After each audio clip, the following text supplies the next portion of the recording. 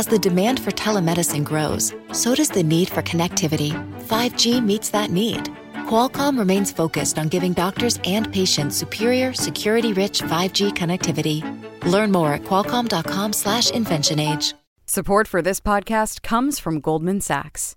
Through Launch with GS, a $500 million investment strategy grounded in the belief that teams with diverse leadership drive stronger returns, Goldman Sachs remains committed to facilitating connections and increasing access to capital for women, Black, Latinx, and other diverse entrepreneurs.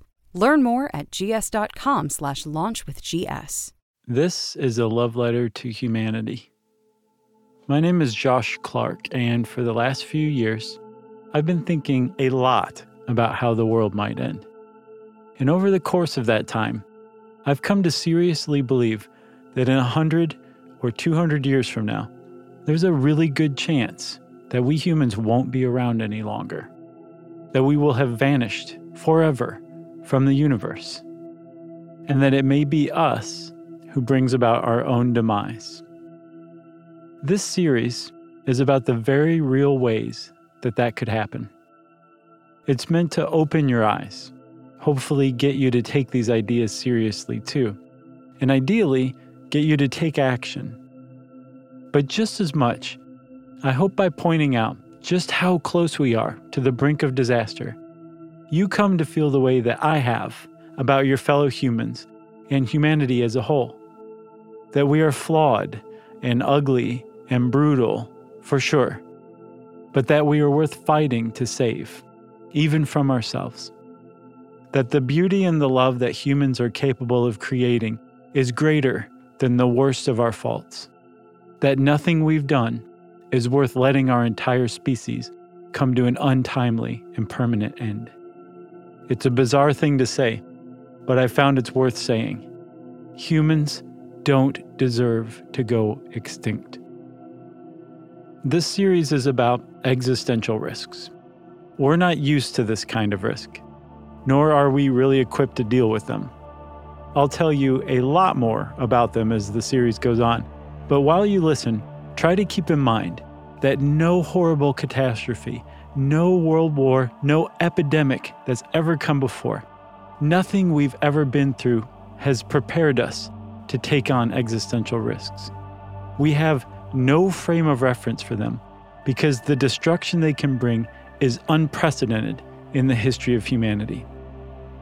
Yet, in what may be the weirdest turn of events in the history of our species, a whole crop of these new existential threats are suddenly looming in our near future.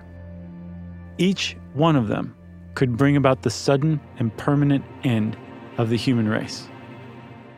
This would be a particularly tragic thing. We humans have only just begun to live. Human civilization has been around for about 10,000 years. Think about what we've accomplished in that relatively short time. Now, think about what it might be like to be a human after civilization's been around for 1,000,000 years, or 1,000,000,000. So not only are the lives of those of us around today on the line, but we have to remember the lives of all the humans to come are as well. And the stakes for us avoiding extinction in the next century might be even higher than that. As we'll see in this episode, we humans may be the only intelligent life in the entire universe. If we die, so too does all the things that make us human. All of the love and compassion, all of the inventiveness and curiosity, all of it perishes with us, not just here on Earth, but in the universe as a whole. It's staggering to think, but the responsibility for our own lives, for the future of the human race, and for intelligent life in the universe appears to suddenly rest solely in the hands of those of us alive today. It would probably be good to know if we're alone or not, just for the sake of knowing what's on the line if we go extinct. So let's start there. As it turns out, you should know an alien by now. So should I. By this point in human history, everyone you and I know should know an alien. We should know them from work, from your kids' school. They should be our neighbors. Earth should be a melting pot of not just human cultures, but extraterrestrial ones too. At the very least, we should be certain by now that there are aliens out there. Just as sure as we know that there are people living in France and Denmark, we should know that there are aliens on Proxima Centauri b, or TRAPPIST-1F. And yet, we don't. And you and I don't know any aliens. Which is actually very, very weird. The reason why it's weird is that the universe we live in is extremely old. It's nearly 13.5 billion years old, and our galaxy, the Milky Way, is extremely vast. From the perspective of us humans, it takes a beam of light 100,000 years to cross it. And within our very old and very immense galaxy, there are a lot of stars, between 200 to 300 billion of them. 300,000 million stars. Working from the premise that our own star's light and heat helped raise life here on Earth, one would think that somewhere among those 300,000 million stars out there, the same thing would have happened, and happened again, and again. By all rights, even with just a slight fraction of those stars growing life on a planet in orbit around it, our galaxy should be teeming with life, like mold on a slice of bread. There's certainly been plenty of time for it to happen. Here on Earth, life arose within the last 3.5 billion years, and managed to evolve from little strands of proteins into us, sentient human beings who've come to wonder if the same thing has happened elsewhere too. Since the galaxy is nearly 4 times older than the time it took for intelligent life to emerge here on Earth, it's had ample time to emerge elsewhere in our galaxy too. So what we've got is something of a mystery on our hands. The universe is by far old enough and definitely large enough to have produced intelligent life over and over and over again. And yet, we have not one iota of evidence that we are anything but utterly alone in the Milky Way. It's become increasingly clear that when we look out at the night sky, there's nothing looking back at us. This is the basis of what's come to be called the Fermi paradox, and it begins, like so many great strange things, over lunch.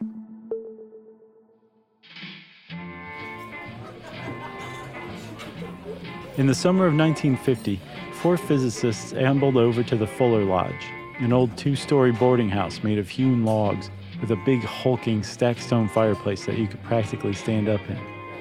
The Fuller Lodge had been converted into a mess hall for the people working on the Manhattan Project at Los Alamos, New Mexico.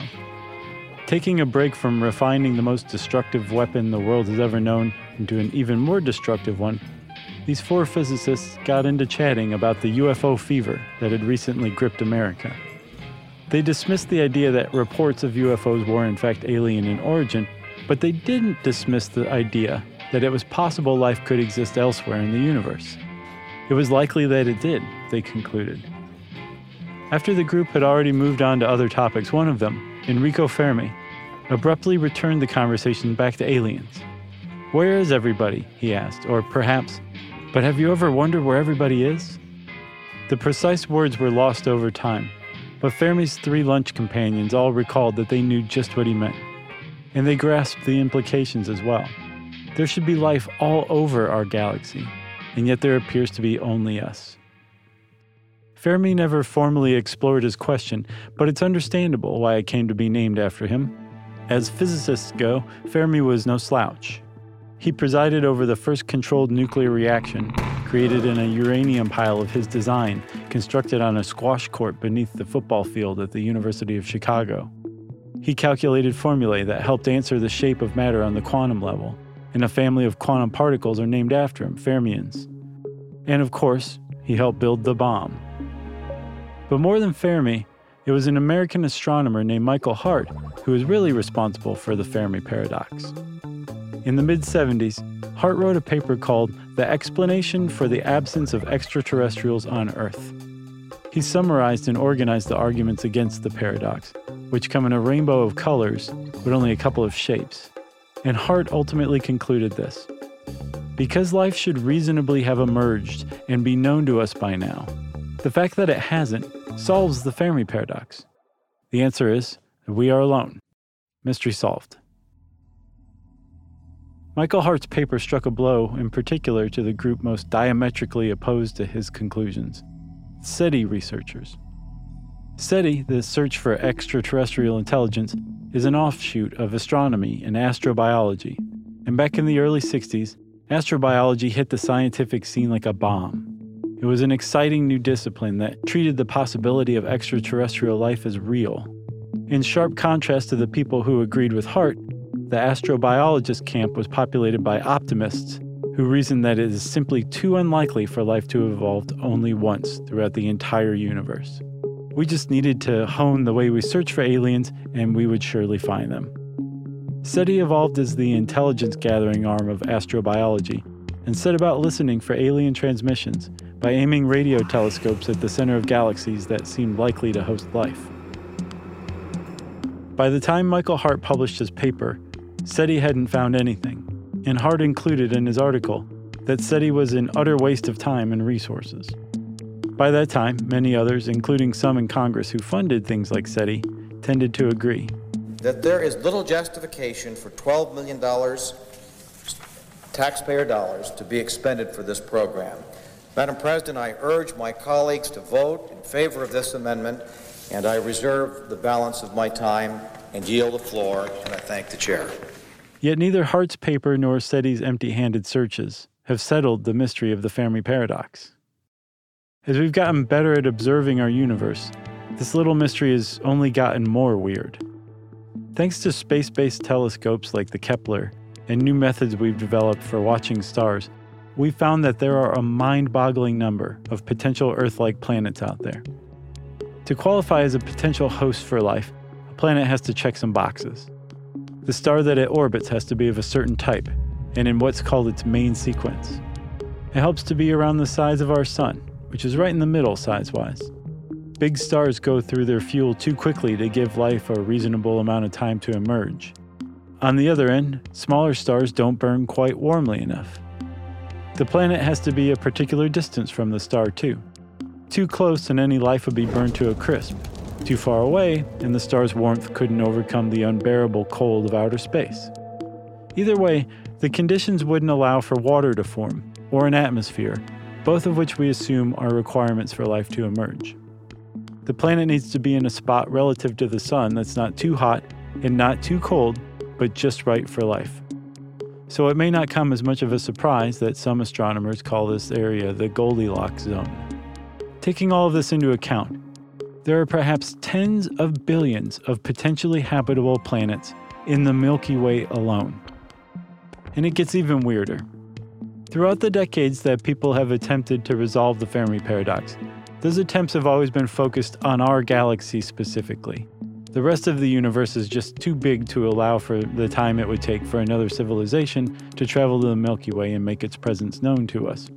So by leaving out the other 100 billion galaxies in the universe, and their 70 billion trillion stars, the idea that perhaps other life might exist outside our own galaxy was allowed to stay aglow as a faint ember of possibility. But in 2013, that ember was snuffed too. A pair of philosophers from Oxford figured out that the math shows there has been plenty of time for intergalactic civilizations to have evolved and traveled to our galaxy too. This is one of those Oxford philosophers, Anders Sandberg. Actually, suppose you wanted to go out and colonize as far as you could. How far could you go? And we found that you can literally do this over billions of light years. Which means that this is also something aliens could have done. So if it's a bit weird that we haven't noticed any aliens spreading across the Milky Way, now we need to take into account that actually there are also millions or billions of galaxies where aliens could have come from, but they haven't shown up yet. So when we finished that paper, we kind of pointed out that we made the Fermi paradox a million or a billion times worse. The Fermi paradox extends not only to our galaxy, but it seems to the entire visible universe.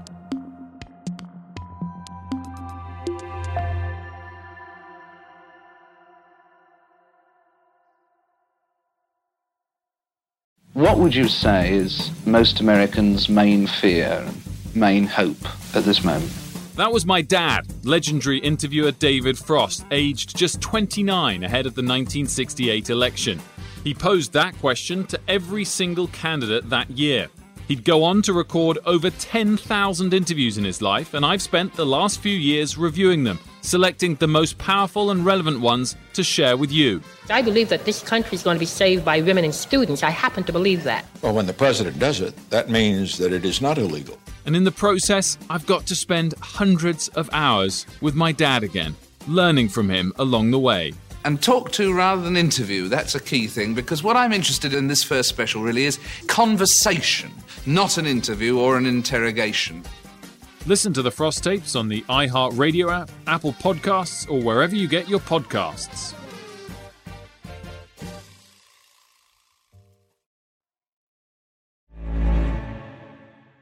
To a lot of people who think about this kind of thing, it's simply too outlandish to believe that we are the only intelligent life in the entire universe.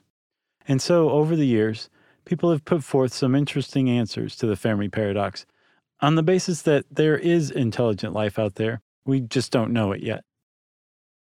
At the most basic level, the arguments consist of the notions that aliens either can't or won't make the trip to see us.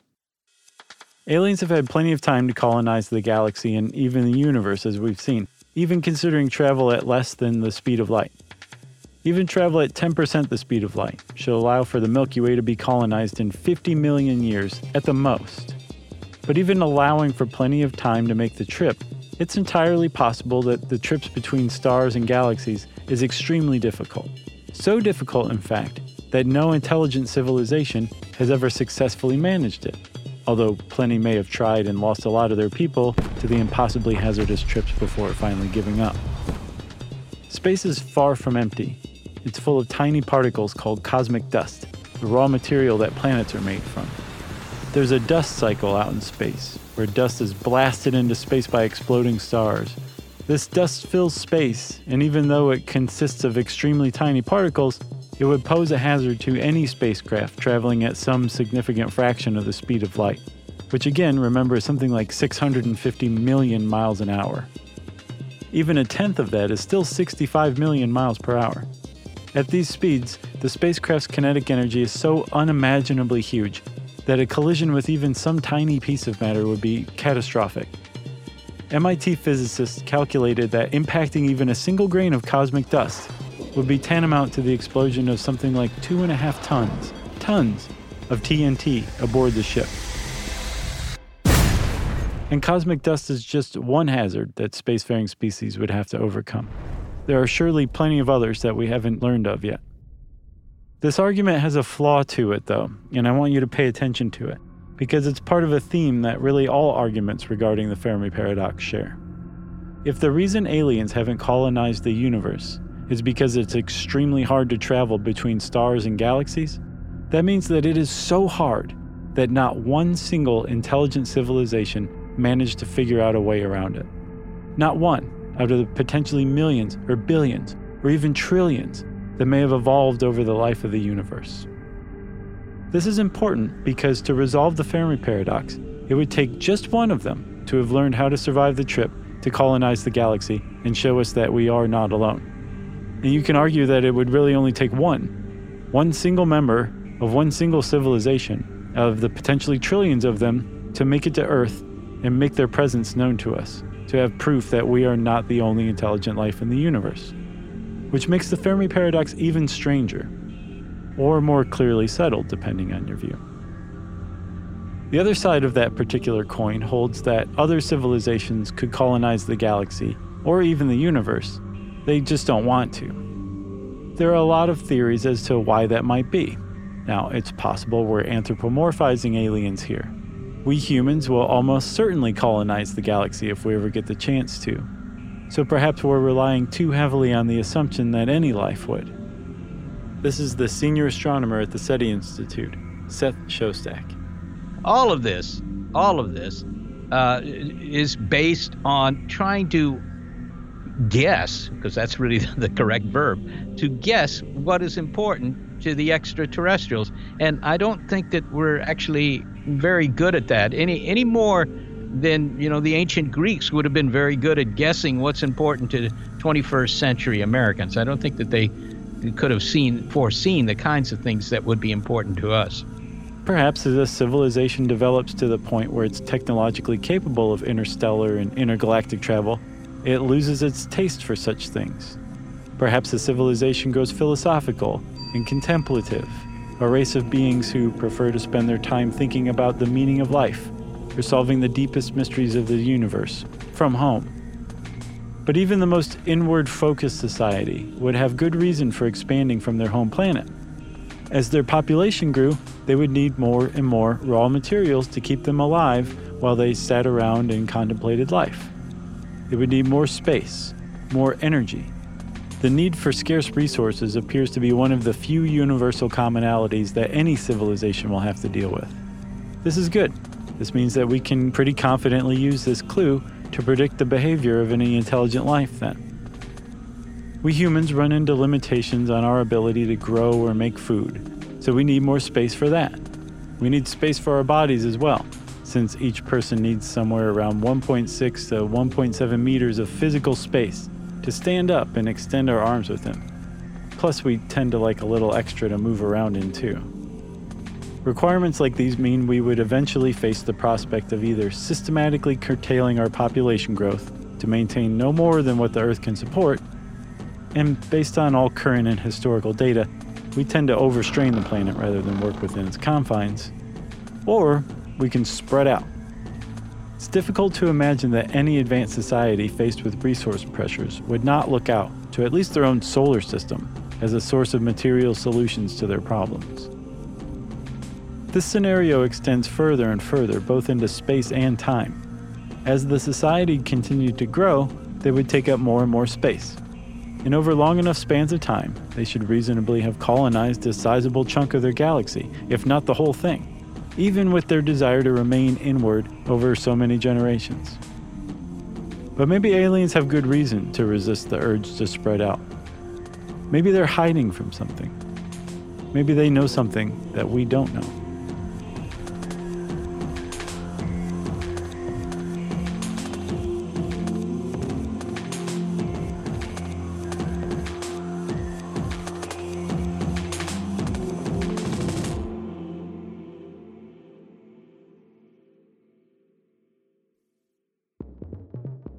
One of the long-standing theories about why a civilization with the capability of traveling to other stars would opt not to is the idea that they might be afraid of something. Perhaps there is some older civilization that doesn't like to compete for scarce resources with young upstarts like ourselves. The first civilization to have colonized the galaxy would have all the advantage over any others that came later. Even considering a 100,000-year head start, which, though it's tough to remember, at the cosmic timescales we're dealing with here is the blink of an eye. An earlier civilization would have time to seed the galaxy with things like berserker probes, a hypothetical type of self-replicating space probe designed to attack and destroy entire civilizations. These berserker probes would be capable of strangling in the cradle the colonial aspirations of any younger civilizations before they ever got started. Right about where we humans are in our progress right now. What's ironic about berserker probes is that they can produce their own solution to the Fermi paradox without even existing. We humans thought of the possibility that they could exist, so it stands to reason that other intelligent civilizations might too. It's possible that part of the process of becoming an intelligent society engaged with the unknowns of the universe is to start having second thoughts about signaling into the void, and instead to go silent. Eventually, every single one of these societies might stop attempting to communicate and resign to just sitting and listening instead. So the universe could be teeming with intelligent civilizations, each being quiet as a dormouse, each listening and unaware of the existence of the others. And the berserker probes wouldn't even have to exist beyond the hypothetical for this solution to the Fermi paradox to work. But if berserker probes do exist, why wouldn't we have had an unpleasant visit from them by now? Transmissions from our radio and TV shows have been traveling through space since we first started broadcasting here on Earth in the early 20th century. And SETI researchers have been actively shouting at other star systems with radio since the 60s. Probably the most unsettling answer is that we did get their attention, and they're on their way. They just haven't had time to reach us yet. Or perhaps they don't much care about us. so long as we stay here on Earth, or even within our own galaxy. In 2017, Oxford philosophers Stuart Armstrong, Anders Sandberg, and Milan Čurković developed a new explanation for the Fermi paradox that says that perhaps the universe does contain berserker probes, but rather than actively patrolling the galaxy, they are posted on the outskirts of some ancient civilization's staked territory, while the civilization sleeps. This new idea, called the estivation hypothesis, supposes that the civilization in question has reached a post-biological state. Post-biological civilizations are their own can of worms entirely, and we'll talk about them more later on. But what they amount to is a species that has shed its biological form, whether it's an upright bipedal form like us humans, a giant root vegetable, whatever, and has preserved its minds into a computerized form. There are myriad advantages to this. Less physical space is needed, you don't need to grow food, but these civilizations are not free from scarcity either. Here's philosopher Anders Sandberg again. So, suppose you're a really advanced civilization. You've been around for millions of years, you kind of explored the galaxies, you've done most of the big physical stuff. At this point, probably most of what you want to do is going to be kind of cultural. We have no idea as humans what an advanced civilization might want to do. But I think it's a pretty certain bet that it's going to require computations of some kind. Information processing, aka computing, has its own requirements. It needs energy, and it produces waste heat, two huge factors that a post-biological society would come up against as it uploaded more and more of its population to a digitized format. Rather than food, water, and a couple square meters of physical space, they would need processing power and speed to keep their digitized minds humming along and to simulate the world for them. So a post-biological society would have very good reason to colonize their galaxy in search of more raw materials to build hardware and to harness more energy from.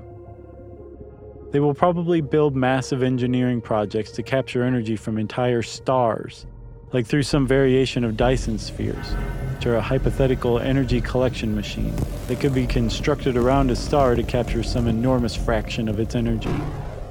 They may deconstruct entire planets to build those Dyson spheres, so they may have energy in ACEs. But at some point, a post-biological society might strike upon a seemingly insurmountable truth about information processing. Regardless of how efficient it is, computing produces some amount of waste heat. This can be tricky enough with a single server room here on Earth in the early 21st century. Those racks of servers have to be cooled with fans and the room has to be air conditioned. So that means that not only is the actual process of computing taking up energy, there's an additional energy expenditure required to keep the hardware cool. Heat is the sworn enemy of efficient information processing. And efficient information processing would be the lifeblood and the oxygen to a healthy post-biological society. So keeping heat to a minimum would be of the utmost importance. You may say, and I would agree with you, that certainly a post-biological civilization with 100,000 or million or billion-year head start on us would have almost certainly figured out better, more efficient, and less heat-producing methods for information processing than the computers we humans have hit upon today. It would be one of the more surprising things in this whole series if that weren't the case. But when you begin to scale up from the level of server room onward to capturing the energy of an entire star, even an almost 100% efficient computer will still have a massive waste heat issue. And that post-biological society will have to deal with it. And that problem is compounded with each new star and each new piece of hardware that's added. Since you have a finite amount of energy, even if you're a really big super civilization, that means that the total amount of computation you can do is going to be set by temperature. So if you wait until the universe gets colder, you can get much more computation done. Some people have suggested that perhaps the edge of the galaxy, which butts up against the coldest regions of intergalactic space, is the best place to look for other civilizations, since they will have likely set up shop there to deal with their massive waste heat problem. But that Oxford group realized that the optimal place for a post-biological society to best deal with their waste heat is somewhere in time, not space.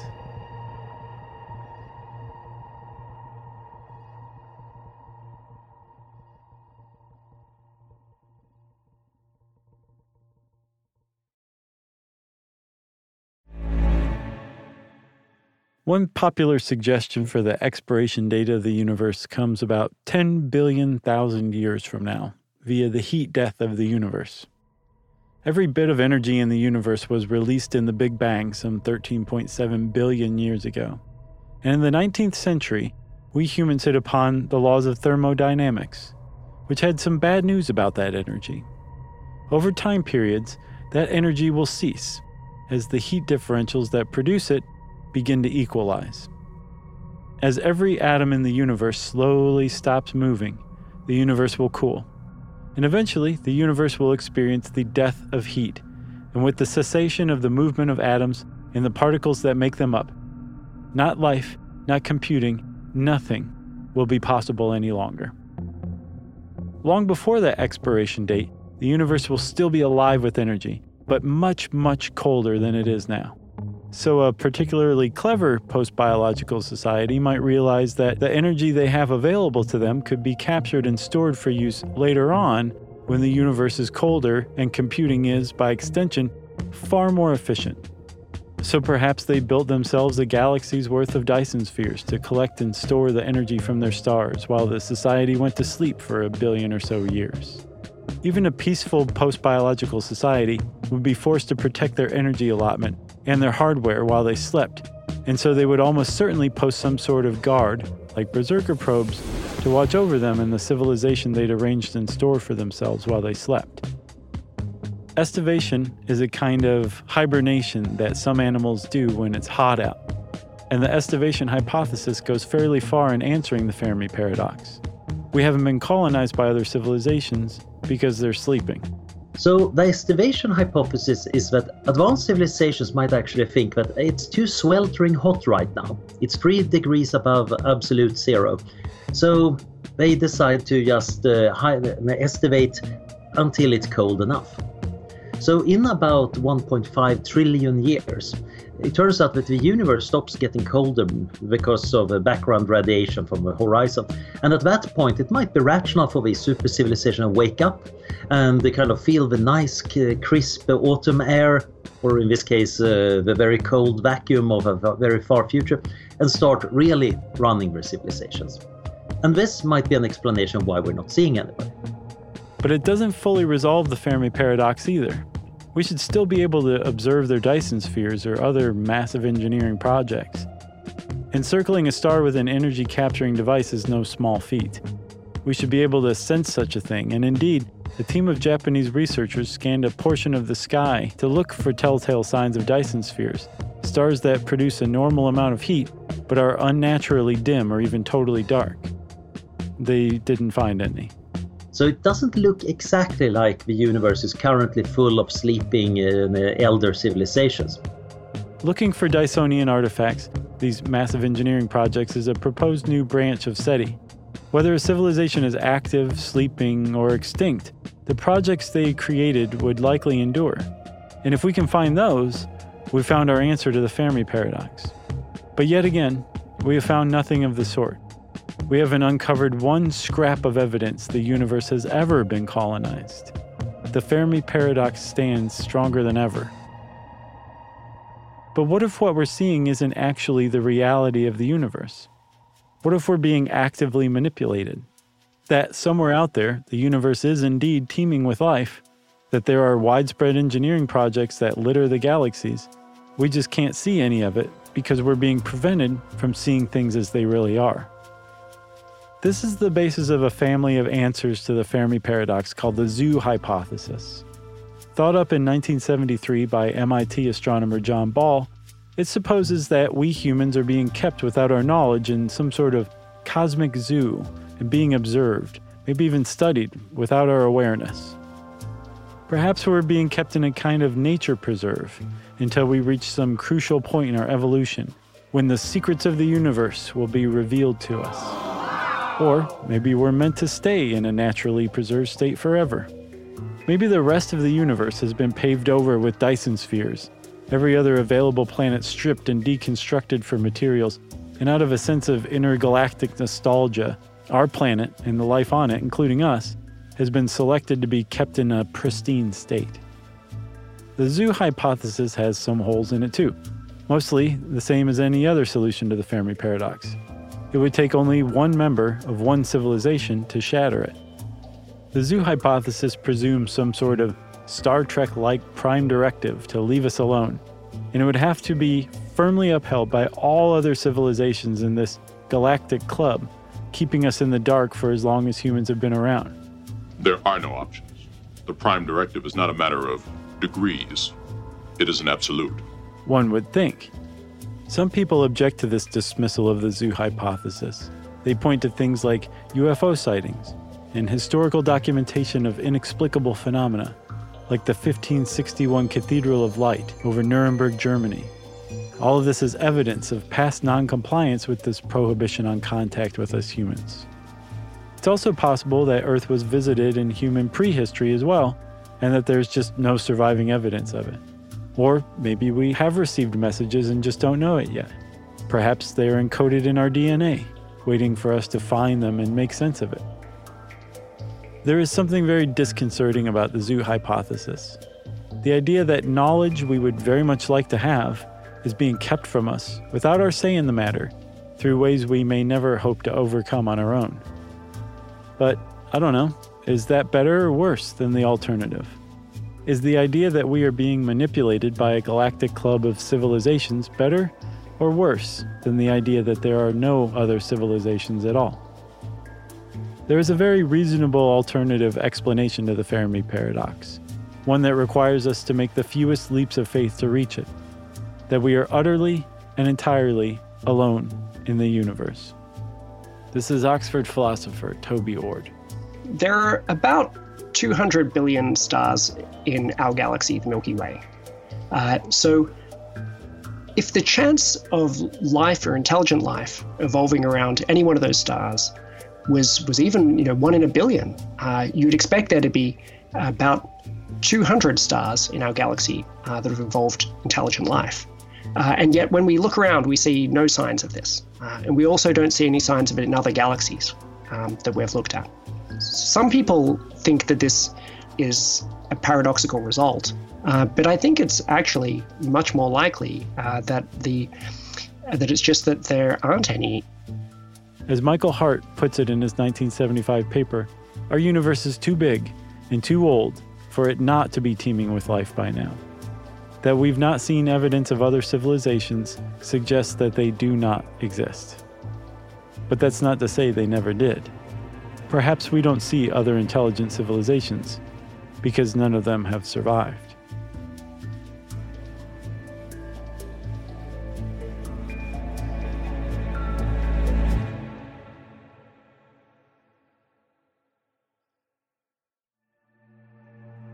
On the next episode of The End of the World with Josh Clark. The great filter is whatever is in the way. Whatever makes it hard for any one piece of ordinary dead matter to produce expanding, lasting life. If we are alone in the universe, then perhaps there's something that's killed off every other civilization before it could spread from its home planet. And if that's true, can we expect the same in our future?